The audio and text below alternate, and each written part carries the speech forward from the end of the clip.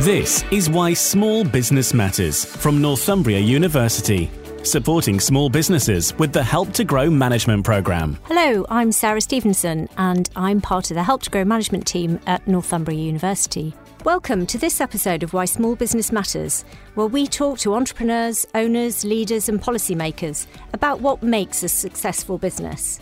Today I'm joined by Paul Bevan, Projects Director at Helm Consulting. Helm is a leading construction consultancy with a highly experienced team of project managers and cost consultants. And Paul is a highly experienced project manager with a broad portfolio of skills. A former Royal Air Force officer specialising in infrastructure, Paul has been managing projects at home and overseas for 25 years. Since leaving the RAF, he specialised in large public sector construction and demolition projects, and his mantra is that communication and relationship building are critical to project success. Paul, welcome to Why Small Business Matters. Thank you. Good morning, Sarah. Tell me a little bit more about your work in the RAF. It sounds really fascinating. It almost happened by chance. I was studying for my Highers. I was based in Scotland for schooling, and I just didn't see a university route for me at that time. So at the age of 17, halfway through my Highers, it was a decision point. I was into languages at school at the time, so communications seemed to be the field to go into the RAF. So I went down to the careers office in Edinburgh, and that was me. 24 and a half years later, it felt like it was the right decision. And so being in the RAF, did you travel abroad with these construction projects? Tell us a little bit about, set the scene for us. Yeah, sure. So as you could imagine, there's an awful lot on offer in the RAF. So with work travel and with kind of adventurous training travel as well. So I've done a lot of sailing around the world. Sailing was my particular thing. But from a professional point of view, yeah, I moved out the communications field, went into a leadership job. And then from the leadership job, took a commission, which mainly saw me involved in infrastructure type work. I would guess the main areas of my construction experience were probably started in Cyprus, where I was responsible for the estate over there, both with the RAF, and then as I left the RAF, I moved across to Interserve, who were running Hard FM over there at the time. So quite a transition then from being in the services and really big infrastructure projects to working in an SME. So can you tell me a little bit about Helm Consulting and where you are today? Yeah, can I pick up on the point about the transition first? It's something that we struggle with going from the military to Civvy Street, because we're very aware of the badge that we wear on our shoulder or on our chest telling us what rank we are and what our position in society is. So the transition from military leadership to civilian leadership often feels a lot more daunting than it turns out to be. I thought I was a large organisation person because I was in the military. But the military is quite clan-like almost. So though I was in the RAF, I was at a station and a member of a wing and a member of a squadron and leading a flight. I quickly realised after a few years out of the Air Force that I liked an SME. I liked that small team. I like working with a small team. I like the leadership and followership that brings every single day. So although the transition appeared daunting, leadership's leadership.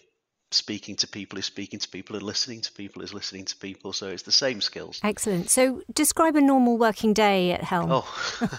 Or maybe there's no such thing. Yeah, well, no, there is. It follows a pattern. The normal working day starts with a list of about 15 things that I'd like to achieve that day.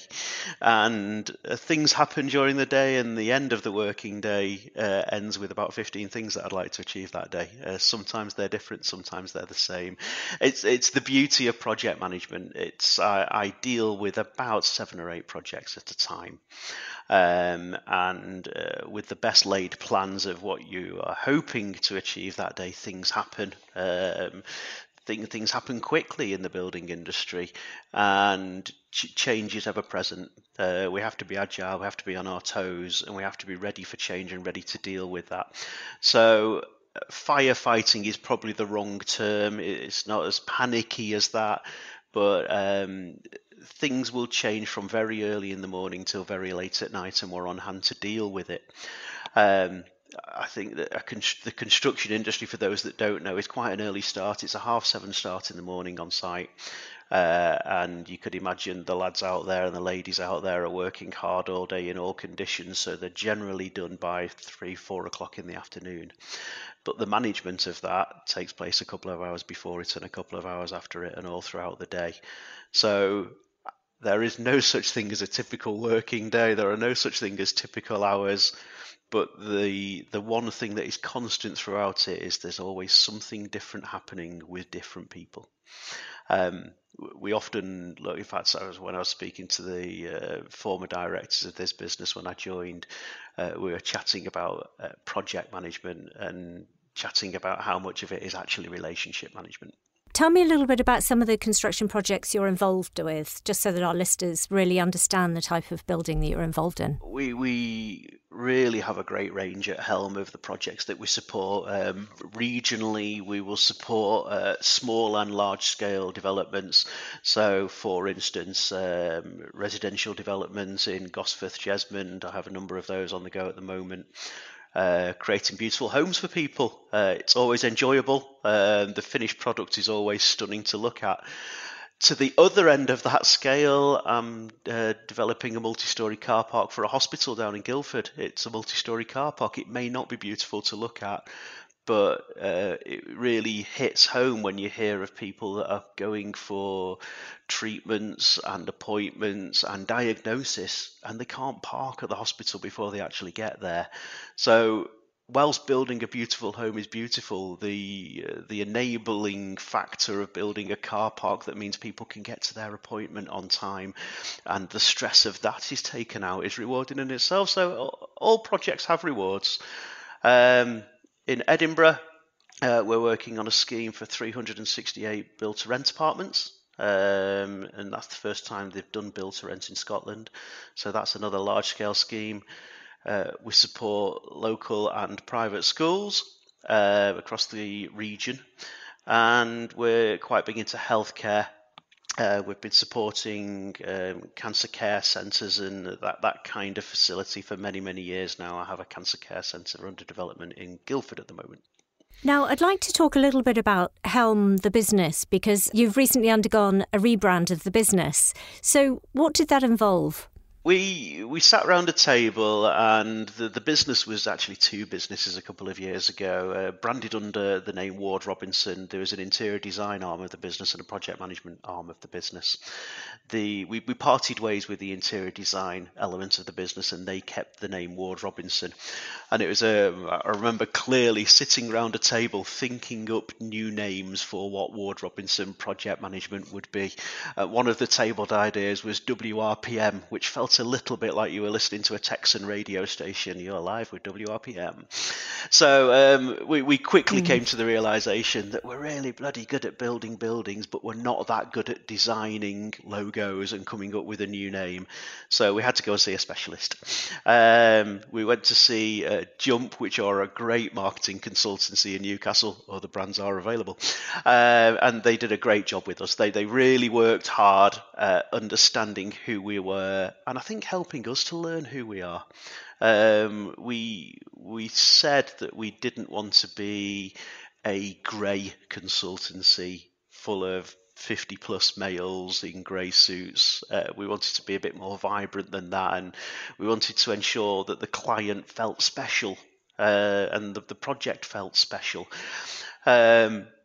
It's interesting, we were talking to people that were wearing funky jumpers and funky coloured trainers and jeans and telling them that we didn't want to appear like 50-somethings and looking down at ourselves in our chinos and brogues and realising we were 50-somethings. You were exactly that. Exactly, yeah, exactly. So the brand and the logo is much more conservative than we initially asked for because it's actually what we wanted. The idea is of Helm. We are steering the ship. We are not the captain of the ship. The client's the captain of the ship. But there is input coming in everywhere from engineers, from architects, from acoustic consultants. And we're there at the helm taking everyone in the same direction on the same journey. That was the idea. I think it fits well. That sounds like a fabulous brand strategy, really taking that idea of you being the guide, if you like, for the skipper who's the client. Guide, yeah, absolutely, yeah. It varies how clients approach us. We are sometimes introduced by a friend of the client or by a current client. That's quite often the case. A lot of our business is through word of mouth. Fellow consultants, we have quite a network within consultants within the region. As a project manager, if someone comes to me and says they want a hospital to be built, I need to understand who the best consultant in the region or nationally to build the hospital would be. If it's a school, I need to understand how the best consultant team for the school. So it's important to maintain that network within the industry. The path from that point onwards is always very different, and it's part of the job that I really love. It's getting to know and understand what part the client wants me to play. Does the client look at me as one of their employees that just doesn't happen to sit in their office? And back to this, do they expect me to just get on with the job? Do they want to go to the Caribbean for 6 months while the project's delivered? I often say that. So it's how embedded within the organisation a client wants us. And we go from everything from being really at arm's length to absolutely embedded within the client's organisation. We try and form a friendship, for want of a better word, with the client, really understand them and listen to them, find out what they need and how they want the project to be run. I'm absolutely not one for process. I don't think it works because everybody's different and everybody wants their project to be delivered differently. There is a process to follow, but it's a framework. It's absolutely a framework, and you mould that frame to the client's need. You've talked a little bit, I think, about the importance of communication in your role previously in the RAF. That's obviously really important when you're talking to clients, contractors and other people involved in projects. Can you tell me a little bit about that? How do you go about making sure that you communicate in the most effective way possible? Yeah, sure. As a project manager, you need to be able to walk on a building site, communicate with the guy who's guarding the gate, and then go into a meeting room and speak to directors who may not be happy with the decisions that you're making. So it's the whole range. It's an off-used phrase, but we've got 2 ears and 1 mouth, and they should be used in proportion. That's the best way to communicate. So understanding how people want that communication to come across is the key. And some of our clients look at us as being employed by them to deliver the project, so don't need to hear from us and don't particularly want to hear from us. Some of our clients will look at us and want a daily call or a daily roundup, a daily email. So it's absolutely specific to project and then specific to the person that you're speaking to within that project. We do fancy reports, we have phone calls, everything in between, really. And construction has obviously been in the news recently. It's the only part of the industrial sector that's provided any growth in the UK at the moment. How do you see your end of the construction business moving at the moment? I think it's wonderful. I think we're all waiting for the recession to bite that doesn't seem to be biting. I look out my window now and I'm in central Newcastle. So I'm looking at Bank House Pilgrim Place, a beautiful new building, a really symbolic building for Newcastle, and bringing thousands of people back into the city centre. So it appears to be a building, but what it is the people that are going to the coffee shop that's independent round the corner. So it's really bringing people into places that's going to be supporting the local businesses and the local economy. It's making everyone's life better. People get that. I think people understand that. People want to, I think, some people want to come back to the office at some point. I don't think everyone wants to work from home all the time. So we're still finding our feet and finding the balance there. The key to that is providing places that people want to be in. So if you are going to mimic a working from home environment, you need to provide an environment in which people want to be, and people are understanding that. It's a great growth area. Huge amount of jobs created by the building itself and then from the users that operate the building. Elaborate a bit more about what you said about city centres. How do you see them changing over the next 5-10 years? I see a reduction in the traditional high street from a retail perspective. I think we need to bring the people and the places together, and the way to do that is the leisure offering, really, hospitality and leisure. So I'm sure we all love to sit in a city square in Europe and enjoy the sunshine watching the world go by. And I don't think we're great at it in the UK. I think we use the weather as an excuse. I think COVID proved that the weather doesn't need to be an excuse. The innovation and rapidly constructed shelters that came into our pubs and restaurants during COVID shows that we can do that in our city centres if we want to. We have beautiful market squares, beautiful public realm.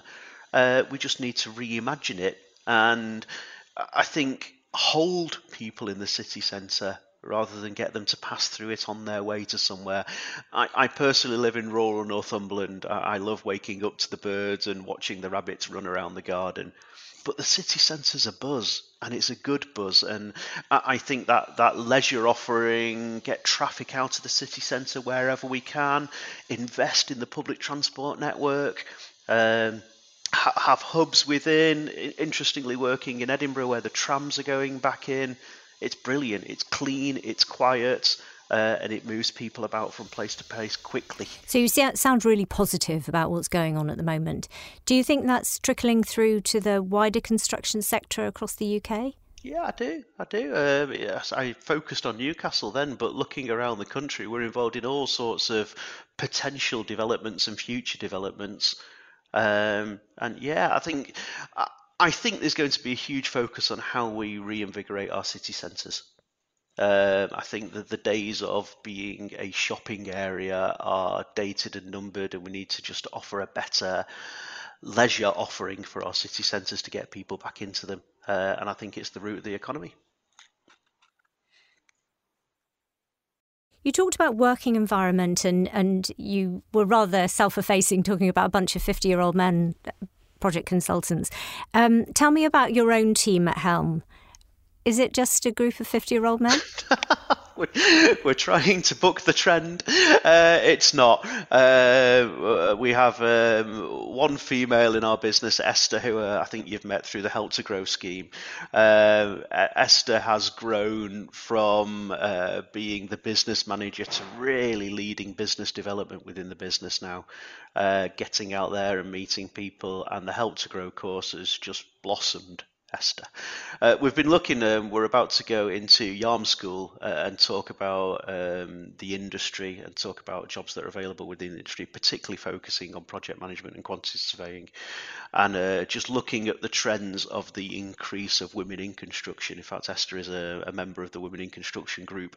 So we're not just a group of 50-year-olds. We are actively recruiting and would dearly love to get some youth vim and vigour into our organisation. So recruitment and retention pops up a lot on the Why Small Business Matters podcast, and trying to encourage, as you say, more women into the construction sector, but also to identify it as a really good route for graduates coming through.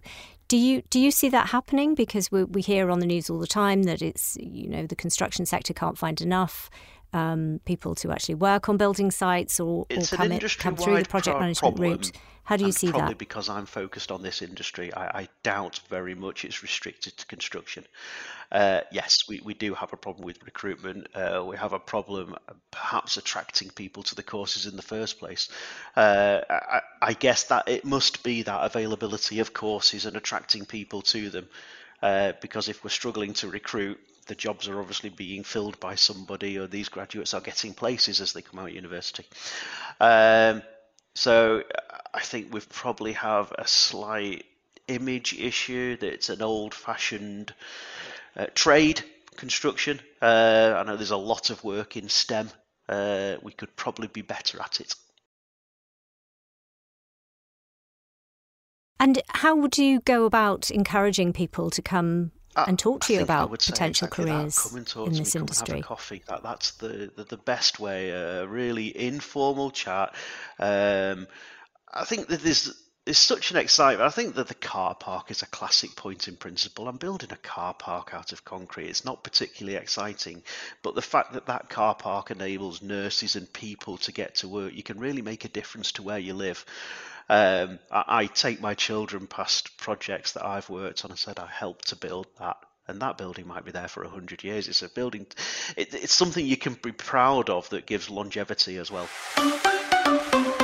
You're listening to Why Small Business Matters. Find out how Northumbria University can help your business thrive through the Help to Grow management programme. Delivered by leading small business and enterprise experts from Northumbria University, with the support of leading figures from industry and experienced entrepreneurs. The programme supports senior managers of small and medium-sized businesses to boost their business's performance, resilience and long-term growth. The 12-week programme is 90% funded by the government, and the fee payable by participants is £750 and has been designed to allow participants to complete it alongside full-time work. The in-depth, high-quality curriculum supports you to build your capabilities in leadership, innovation, digital adoption, employee engagement, marketing, responsible business and financial management.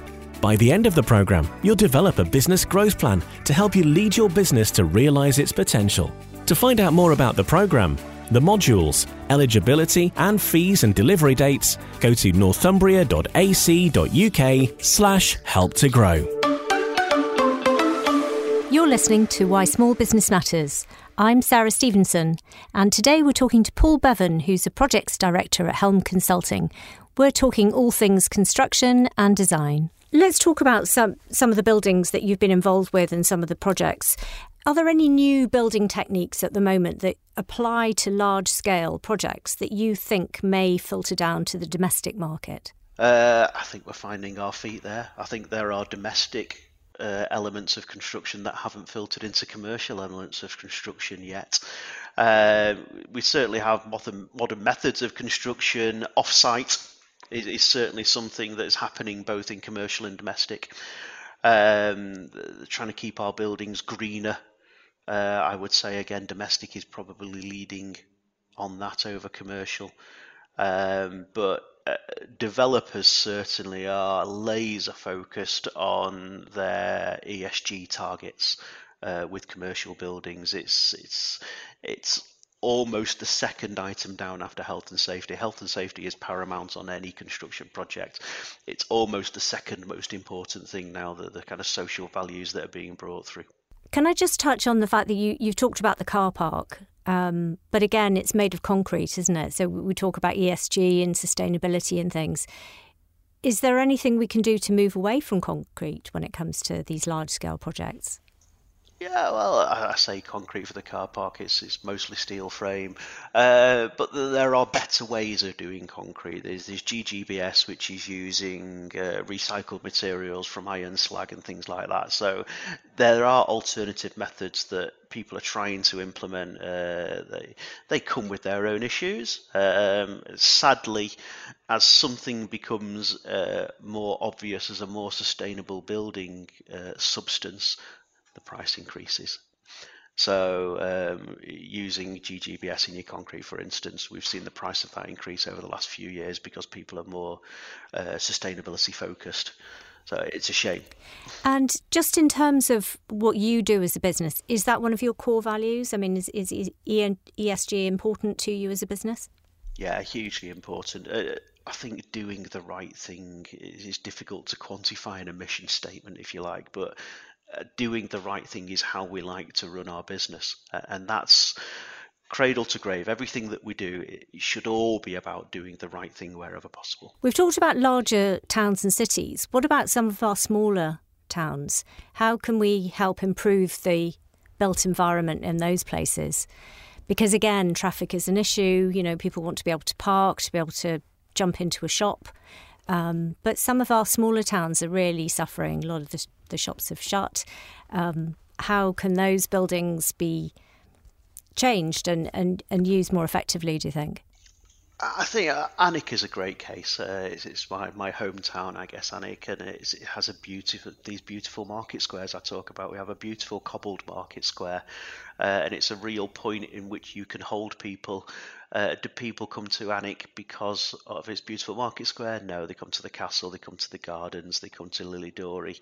So having a feature close to the town that will encourage people in the first place, it's got to be the best starting point. Having decent transport links that will get you somewhere, another great starting point. The Newcastle Gateshead Initiative, NGI, are doing a wonderful job on attracting people to our region and attracting investment. But I come back to it, it needs to start with the investment in the city centres to get the people into the city centres and to attract businesses from out with the region into the region. Is the introduction to the region. Once people have been introduced, we can shout to the treetops about all these wonderful towns and outlying villages that we have around the place. In this podcast, we really touch on the fact that the importance of small business not just within the region, but also the wider UK. Does anything touch within your business on social impact within Newcastle, within the region? Is that important to you? It is important to us. As I said, I mentioned earlier, we're into one of the local private schools over the next few days to go and talk about the industry and how the industry can help people. As a veteran, I'm always keen to try and get ex-servicemen into work, and I'm always talking about that at the start of a project. Do you have opportunities that you could bring ex-servicemen into work onto this site? So yeah, anything we can do to make a difference is worthwhile. Absolutely. And where do you see your business heading in the next 5 years, 10 years? Have you got some plan for the business at the moment? Currently focus really on, I think, probably 60% project management, 40% quantity surveying. We'd like to address that balance a little bit, grow our quantity surveying offering, which is starting with recruitment. We're out for recruitment at the moment. Once we are able to grow the business, we have more ability to go into schools, and we have more people, and perhaps more relevant people. It can be, I guess, quite challenging for a 15-year-old to look at a 50-year-old and see a career path. So getting people into the business that can help us with that ESG type work would be great. You mentioned Esther, your colleague who's taken part in the Help to Grow management programme with us. Mm-hmm. Why did you think it was important for Esther to come on the leadership programme? I think to, first of all, realise and then unlock the obvious potential that was there within Esther. Esther offers so much more than what she was doing before the Help to Grow course, and probably just didn't appreciate it. It's a sad thing in life. You need to be told by a lot of people that you're good to believe it. Just one or two people telling you isn't enough. And the course, Esther's just blossomed. It's night and day, the difference between Esther prior to the course and after the course. And it's unlocked an enthusiasm. Esther is coming to work a different person. I talked about vim and vigour in our new hire. That is Esther personified now since the course. It's been fascinating talking to you, Paul, because it's really put construction as a people business today, hasn't it? Rather than talking about bricks and mortar and the very technical aspects of the job, it's very much communication and understanding people. So thank you very much. It's been really interesting. You're welcome. I enjoyed it, Sarah. Thank you. Thanks again to Paul Bevan for joining us today on Why Small Business Matters. If you've enjoyed listening to today's episode, why not follow or subscribe on the app of your choice? And don't forget to check out some previous episodes. Recently, we've spoken to Sam Spores at Talent Heads, who talks about her journey as an entrepreneur, or Scott Gould, a former church minister turned engagement specialist, who talks about creating better engagement for business owners.